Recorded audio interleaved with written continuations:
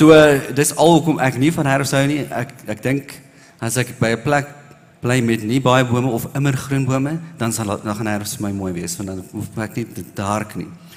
Anders sê nou weer, winter, ek is mal oor winter, want ek kan lekker aantrek, ek hou van koue, ek hou van koffie, so dit is vir my lekker om dan nog gereeld koffie te drink. Maak nie saak hoe, met die somer is dit baie keer, jy wil koffie hê, maar jy wil net 'n bietjie afkoel. So winter kan ek die hele tyd koffie drink. Dat as ek met my vrou gesels, sy is nie so mal oor die winter nie. Sy hou nie so baie van koue nie, maar ook een van die groot redes is die wasgoed. Daar's lae en lae klere. So as jy weer kyk, tweede dag is daar soveel wasgoed wat gewas moet word. En dan die lente, het ek nou al gehoor hoe baie mense sê, lente is net een van daai seisoene, dit is mooi, die bloeisels als, maar jy weet nie hoe om aan te trek nie. Want dis nog koelerig in die oggend, so jy trek warm aan. En 11:00, 12:00, yes, kom trek hierdie uit, al hierdie lae weer. So hulle weet nie altyd hoe om aan te trek nie, maar of jy nou daarvan hou of nie, die seisoene gaan altyd kom. Seisoene gaan altyd kom en as ek dink, as ons terugkyk na 2021 en selfs na jare voor dit, was daar baie storms, en ek praat nie net van fisiese storms nie, storms van die lewe en geestelike storms, wat jy beleef het, en mense wat jy ken, baie storms wat jy beleef het en wat jy deurgegaan het, en elkeen beleef 'n storm anders. Party beleef dit net heeltemal anders. Ek dink, is die mense hierso wat regtig hou van donderweer. Want ek is mal oor donderweer, en ek is bly daar's daarom 'n paar. Ek sê, ek slaap die lekkerste in die donderweer. As dit 2:00 die oggend is, en daar is, en dis kliphard, yes, dan draai ek eers lekker om en slaap verder. Dit is iets wat ek geniet, as ek nog op 'n stoep kan sit en kyk vir die donderweer en koffie drink, dis waar ek relax. Maar een van my vriende, hy haat die donderweer. Sy vrou sê eintlik, hy staan op in die aand, en hy loop rond, terwyl die donderweer, want hy kan nie slaap nie, so hy hou glad nie van dit nie. Maar dis wat ek nou geniet, en ons hond natuurlik haat dit die donderweer ook. So ons weet, hy's ons een wat vir ons laat weet, dit gaan reën. Want hy begin al baie blaf, en dan besef ons, okay, wag, daar's niemand by die hek nie, en ons dink reën is op pad, en dan vragtig, 'n uur later, en hy sal ons hele erf op en af hardloop, om die donderweer te vang, ek weet nie, so as dit daar slaan, dan hardloop hy so en blaf, en dan hier, so, dis waar dit nou my relaxing tyd wegvat, want ek kan nie eintlik relax, as hy so blaf nie, maar ek geniet dit. So elkeen beleef 'n storm anders, en nie elkeen gaan deur dieselfde storm terselfde tyd nie. As jy dink aan seisoene, ons almal beleef 'n somer in Suid-Afrika, maar jou noordelike helfte het 'n ander seisoen, en net so is dit in elke persoon se lewe, die geestelike storms wat hulle deurgaan, is anders. Elkeen van ons wat hier sit, as ons genoeg tyd het om te hoor waardeur elkeen gaan ons hoor wat se verskillende storms elkeen beleef. As jy dink aan finansies, 'n persoon gaan regtig deur 'n baie moeilike tyd waar die finansiële druk erg is. En dis hulle storm wat hulle nou beleef. Die persoon wat langs jou sit, is dalk regtig geseënd met finansies. Dit gaan goed. Die Here het regtig baie kom doen in die besigheid of iets, en dit gaan goed. So dis nie 'n storm vir daai persoon op die oomblik nie.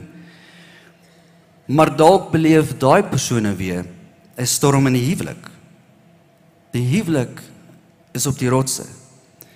En dit is die realiteit van daai persoon. Ek dink nie nou in die finansies nie, want dit gaan goed, maar ons huwelik, gaan ons huwelik gered word? Gaan ons huwelik dit maak hierdie jaar? Die volgende persoon kan dalk albei daai goed gaan. Die huwelik is op 'n goeie plek. Finansies is goed, maar gesondheid is nie noodwendig daar nie.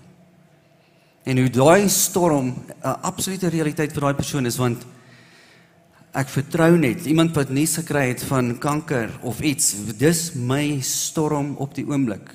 En dis ook interessant, hoe sou jy gesukkel het, sou finansies jou storm gewees het, en jy kry nuus van kanker, ewe skielik kom jy agter dat hierdie storm van finansies is nie so groot nie. Hierdie storm van gesondheid is nou ewe skielik vir jou, maar dit is vir my die grootste een waarmee ek sukkel, en ek kon vertrou die Here net absoluut vir 'n deurbraak.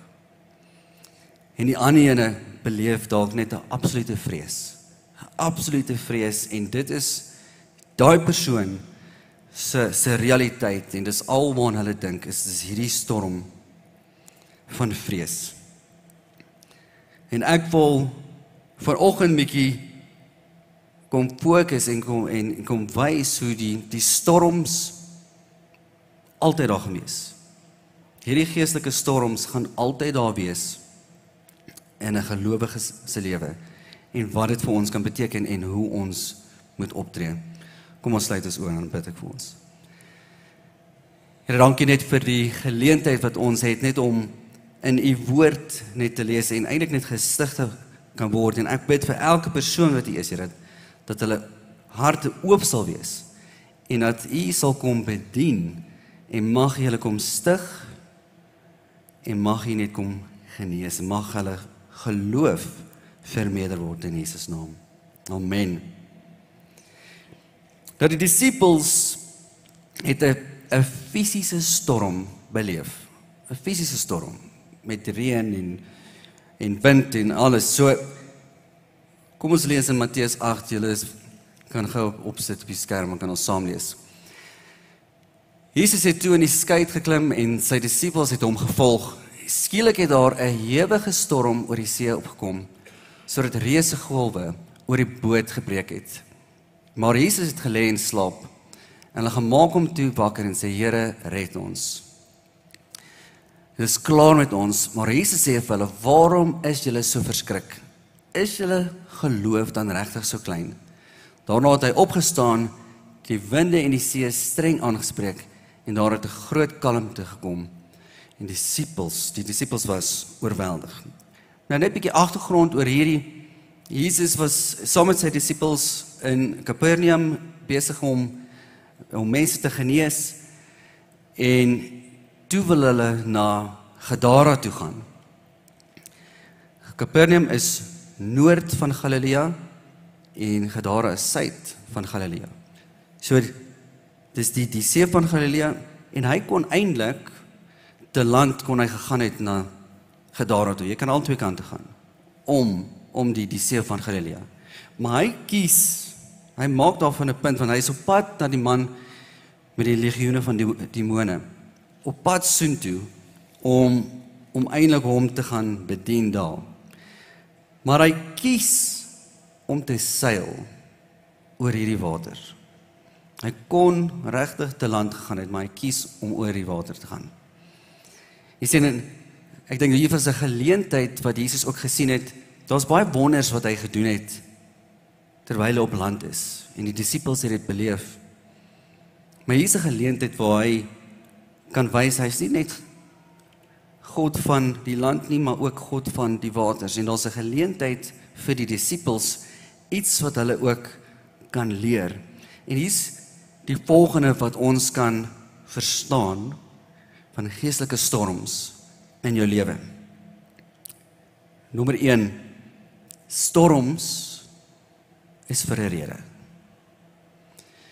Jy sien, Jesus kon die storm verhoed het. As ons lees, hy het wakker geword en hy het net hy het die storm bevel gegee, dit beveel en dadelik het dit bedaar. Kon Jesus van die begin af eintlik maar gesê het, kyk, ek is saam op die boot, ek is nie lus vir 'n storm nie. Veral as jy hier sit en sê, ek hou nie van storms nie. Veral nie op 'n boot nie. Daar gaan ek sê, daar trek ek die lyn. Gaan ek nie baie ek gaan nie op die dek sit van 'n boot en my koffie drink en sien hoe die golwe kom en die donderweer, ag, dit is fantasties. Ek gaan dit glad nie geniet nie. So daar trek ek die lyn. So Jesus kon van die begin af hierdie storm verhoed het, hy saam op hierdie boot. Hoekom gaan hy nou dit wil beleef? Hy kon regtig gereël het en gesorg het, soos Engels sê, for smooth sailing.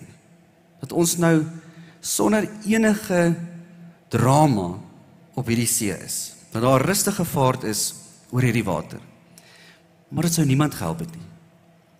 Dit sou absoluut niemand gehelp het nie. En Jesus sou homself nie as God van die water kon openbaar nie. En tweedens sou die disippels se geloof in hom nie versterk het nie. So eintlik wat ons sien is, hierdie storm was vir die disippels. Hierdie storm het die Here kom toelaat, sodat die disippels se geloof in hom versterk het. Johannes 11 vers 4 sê, Jesus het die boodskap gehoor, hierdie is toe hulle vir Jesus die nuus gee dat Lazarus is dood. En hy sê, hierdie siekte gaan nie op die dood uitloop nie, maar vind plaas om die heerlikheid van God sigbaar te maak, sodat die Seun van God daardeur verheerlik kan word. Jy sien, ek wil nie hier staan en sê dat God stuur storms nie, maar wat ek wel wil sê is dat wanneer storms kom en die Here laat dit toe, gebruik hy dit tot die heerlikheid van sy naam, sodat hy verheerlik kan word en sodat jou lewe daardeur verander kan word. Ons moet 'n storm sien in ons lewe as 'n geleentheid waar ons kan groei en waar ons geloof versterk kan word. En vra vir enige persoon wat deur so 'n storm was van finansies, waar hulle absoluut die Here vertrou het vir finansies, 'n finansiële deurbraak, 'n deurbraak in hulle huwelik, gesondheid, vra jy vir daai persoon, toe hulle deur die storm is, wat het hulle geleer in daai storm? En jy sal hoor hoe hulle geloof absoluut versterk is en hoe hulle ander mense is. Jy sien, nou ons moet absoluut net 'n storm sien as 'n geleentheid dat ons kan groei, dat ons geloof in Christus meer kan groei. Die tweede punt wat vir my nogal opmerkend was is, Jesus slaap tydens die storm. Nou ek wil sê, hierdie is nie vir my 'n geval van, ek weet mans kan nogal maklik slaap en nie die kinders hoor as hulle huil in die aand nie, of enigiets. Ek het al hoeveel keer dit gehoor. My vrou sê, die kinders was so besig, en sy regtig. Want ek het dit gemis. En ek het al met paar mans gepraat en sê hulle dieselfde. Ek praat nie van daai, hier's iets anders wat Jesus vir ons kom wys. En die een deel is, ons weet Jesus het baie gebid. En ons baie keer wat ons lees dat hy reg deur die aand gebid het. So ek dink een van die goed wat hy hier ook kom wys is dat hy is regtig mens daar gewees. Hy het ook moeg geword. So hy het ook rus nodig gehad en hy het geslaap. Maar ek dink daar's iets anders wat hy ook vir ons kom wys. En dis die absolute vrede wat Jesus gehad het te midde 'n storm. Dat hy regtig kon slaap. Geen skuldgevoel, vrees wat hy beleef het, wat hom enigsins moet wakker hou nie. In Psalm 4 vers 9 kom skryf Dawid en sê, ek sal in vrede gaan lê en slaap, want U alleen, o Here, laat my veilig voel en veilig woon. Jy sien, ek dink is 'n beginsel wat ons kan leer, is om 'n vrede te hê wat die Here vir ons kom gee, en net hy kom gee daai vrede, dat te midde van 'n storm, dat ek die vrede van die Here het. Paulus praat van daai vrede, dit is 'n vrede wat ons verstand te bowe gaan. En as jy daai vrede het, terwyl jy in so 'n storm is van gesondheid, jy het 'n diagnose gekry, of die finansies is beroerd, en jy het 'n vrede wat jy beleef, is dit wanneer die mense verstom is, maar hoe is dit moontlik, dat jy in hierdie storm so rustig is. Want dit is 'n vrede wat die Here vir my kom gee en wat hy vir jou wil gee. Die derde punt wat ek opmerk is en wat ons lees is Jesus hy's op die boot. Dis nie net die disippels wat op hierdie boot is en hierdie storm beleef nie. Jesus is op die boot en ek het net nou genoem hy kon dit gestop het. Maar hy is saam met hulle op hierdie boot. En hierdie disippels wat eintlik meeste van hulle wat vissermanne is en wat gewoond is aan die see is vreesbevange. Dit sê in Matteus 8 vers 25 sê dat hulle gaan maak hom toe wakker en sê Here red ons, dis klaar met ons. Dis klaar met ons. Ons gaan uit doodgaan.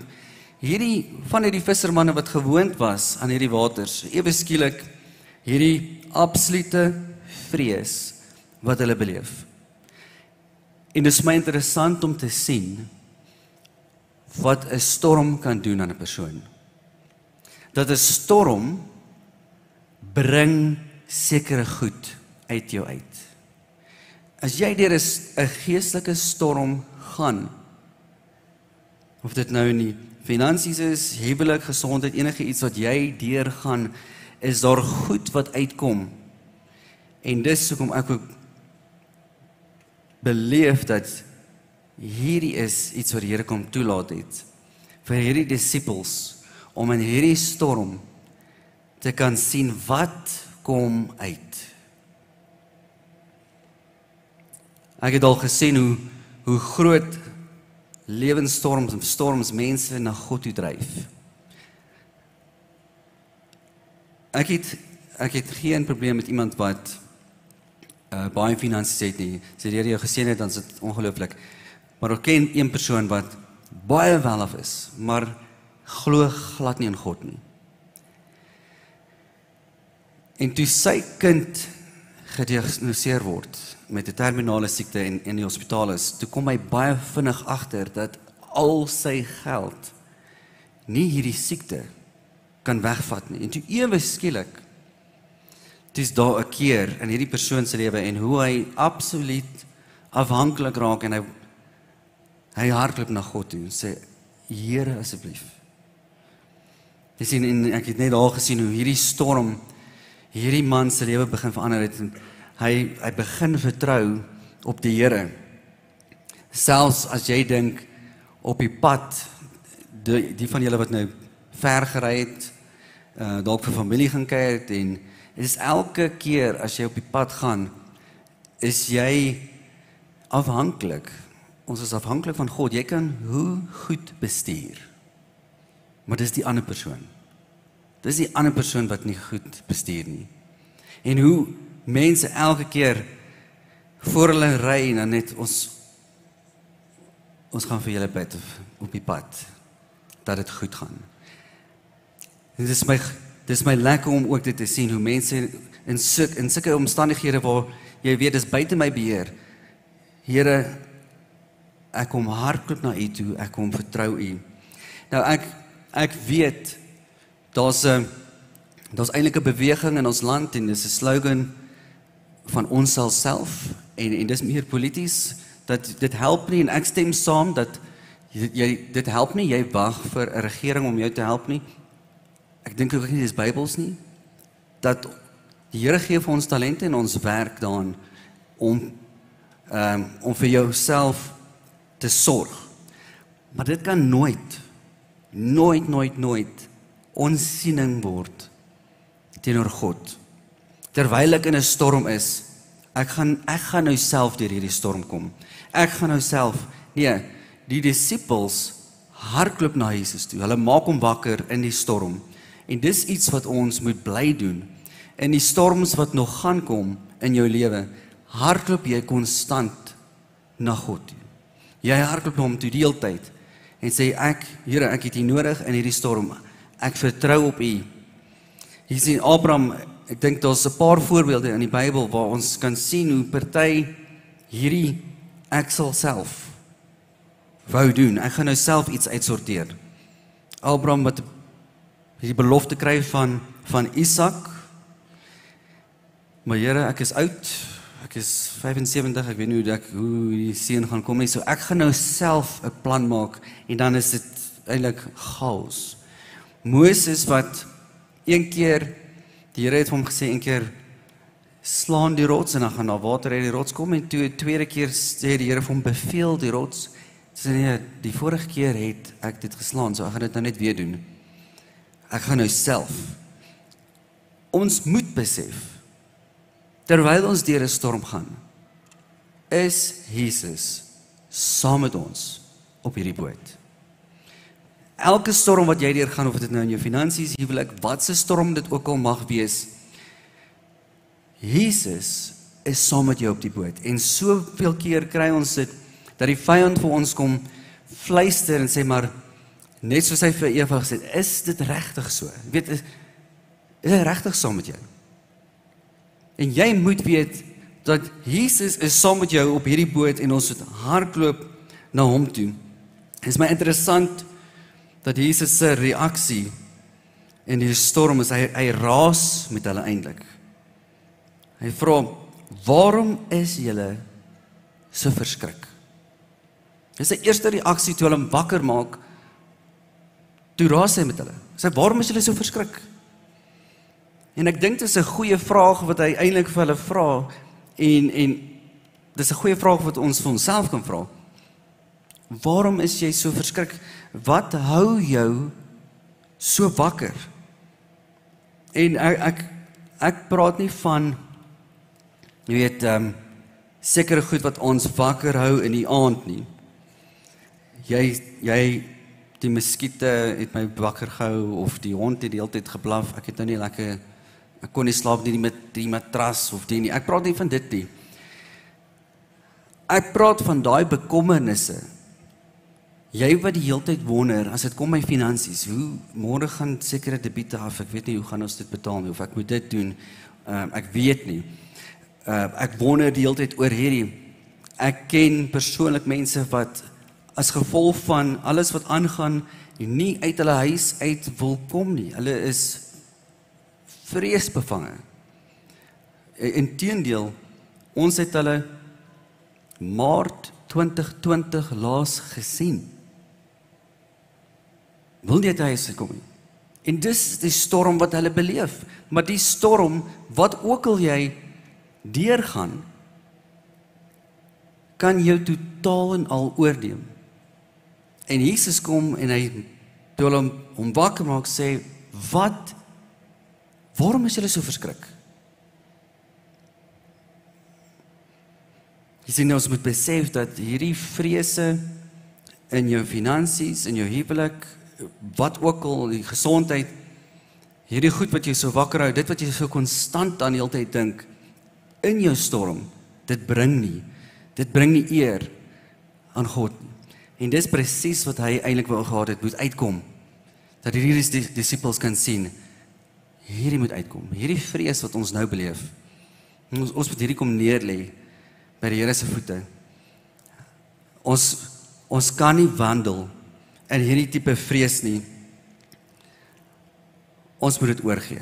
Die Here wil vir ons kom vrede gee en vreugde.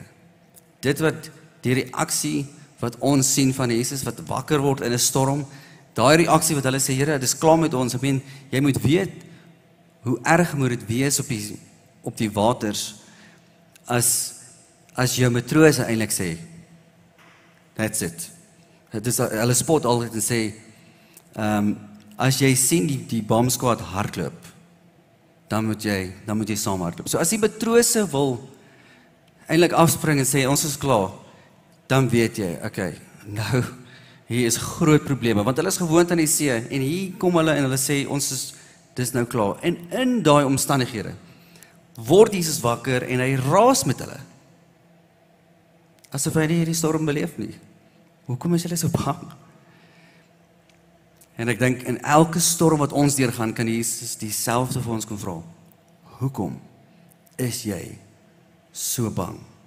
Wat is dit wat jy so wakker hou, wat jy so laat vrees? Vertrou jy my? Vertrou jy my? Die vierde punt. Jesus bring vrede. Matteus 8:26 sê, en daar het 'n groot kalmte gekom. Dis nou nadat hy vir hulle gesê het, wat is dit wat julle so bekommer? En hy net 'n bevel gee, en hierso is dit rustig. En hier, dit staan vir my so mooi uit, en daar het 'n groot kalmte gekom, maar ek dink wat vir my nog meer uitstaan, is een woord van Christus in jou storm. In die grootste storm wat jy beleef, een woord, en daar het 'n groot kalmte gekom. Hierdie storm wat die disippels beleef het, en hulle skree, dit is nou klaar met ons, een woord van Christus, en daar was 'n kalmte. Sien, ons moet besef, dit is Jesus wat die vrede bring, dis nie jy wat iets gaan uitsorteer, ek is nou die man, ek gaan 'n plan maak, ek gaan hierdie, nee, hier kan jy nie 'n plan maak nie. Jou plan is hardloop na Jesus toe, en vertrou hom, lê jou vrees neer by sy voete, en vertrou hom, dat hy die vrede kan bring, en dat hy ewe skielik net 'n kalmte en 'n stilte kan bring, deur een woord, en jou storm het bedaar.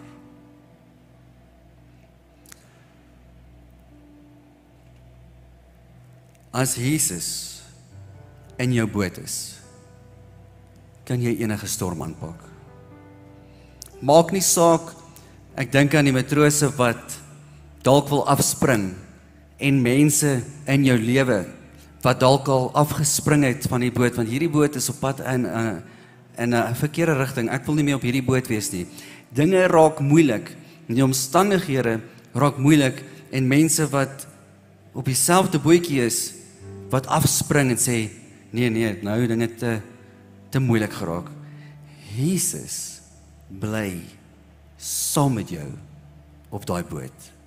En ek wil jou kom bemoedig vanoggend sê, Jesus bly saam met jou, maak nie saak wat nie, maak nie saak wie het al afgespring nie, omdat dit moeilik geraak het nie, of omdat hulle dink, jy is in die verkeerde rigting op pad, Jesus bly saam met jou op die boot.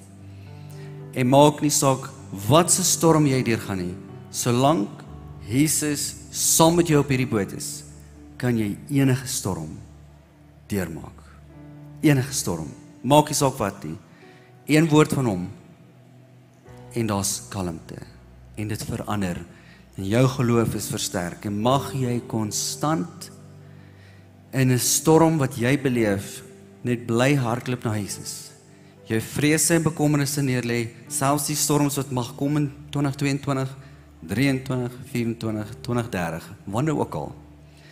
Mag jy bly weet, Christus is saam met jou op hierdie boot, en dis hy wat die vrede bring in jou storm. Kom ons sluit ons oë. As jy vanoggend hier is, en ek wil vra selfs vir die aanlyn gemeenskap, soos ons in 'n nuwe jaar beweeg, en die storms wat jy al beleef het, en dalk tans deurgaan, of selfs storms wat nog kom, as jy, soos ek net bedien het, Jesus is saam met jou op 'n boot, as jy nog eers 'n besluit geneem het om Jesus aan te neem as jou verlosser nie, wil jy nie 'n oomblik gebruik, en net soos die disippels gemaak het, en gehardloop het na hom, wil jy nie 'n oomblik neem, en hom aanneem as jou verlosser. Die wat hier is, wil ek vra, jy is welkom om jou hand op te steek, terwyl niemand rondkyk, wil ek vir jou bid. As daar enige persoon is, kan jy vinnig jou hand opsteek. Dankie. Kom ons hou net ons oë gesluit, en ek wil saam met jou, die wat aanlyn kyk, bid net hardop saam, en elkeen wat hier sit, kom ons bid net hardop saam. Here Jesus, ek kom na U toe, nes ek is. Here, ek kom, vra U vergewe my vir my sondes. Ek kom neem U aan as my verlosser.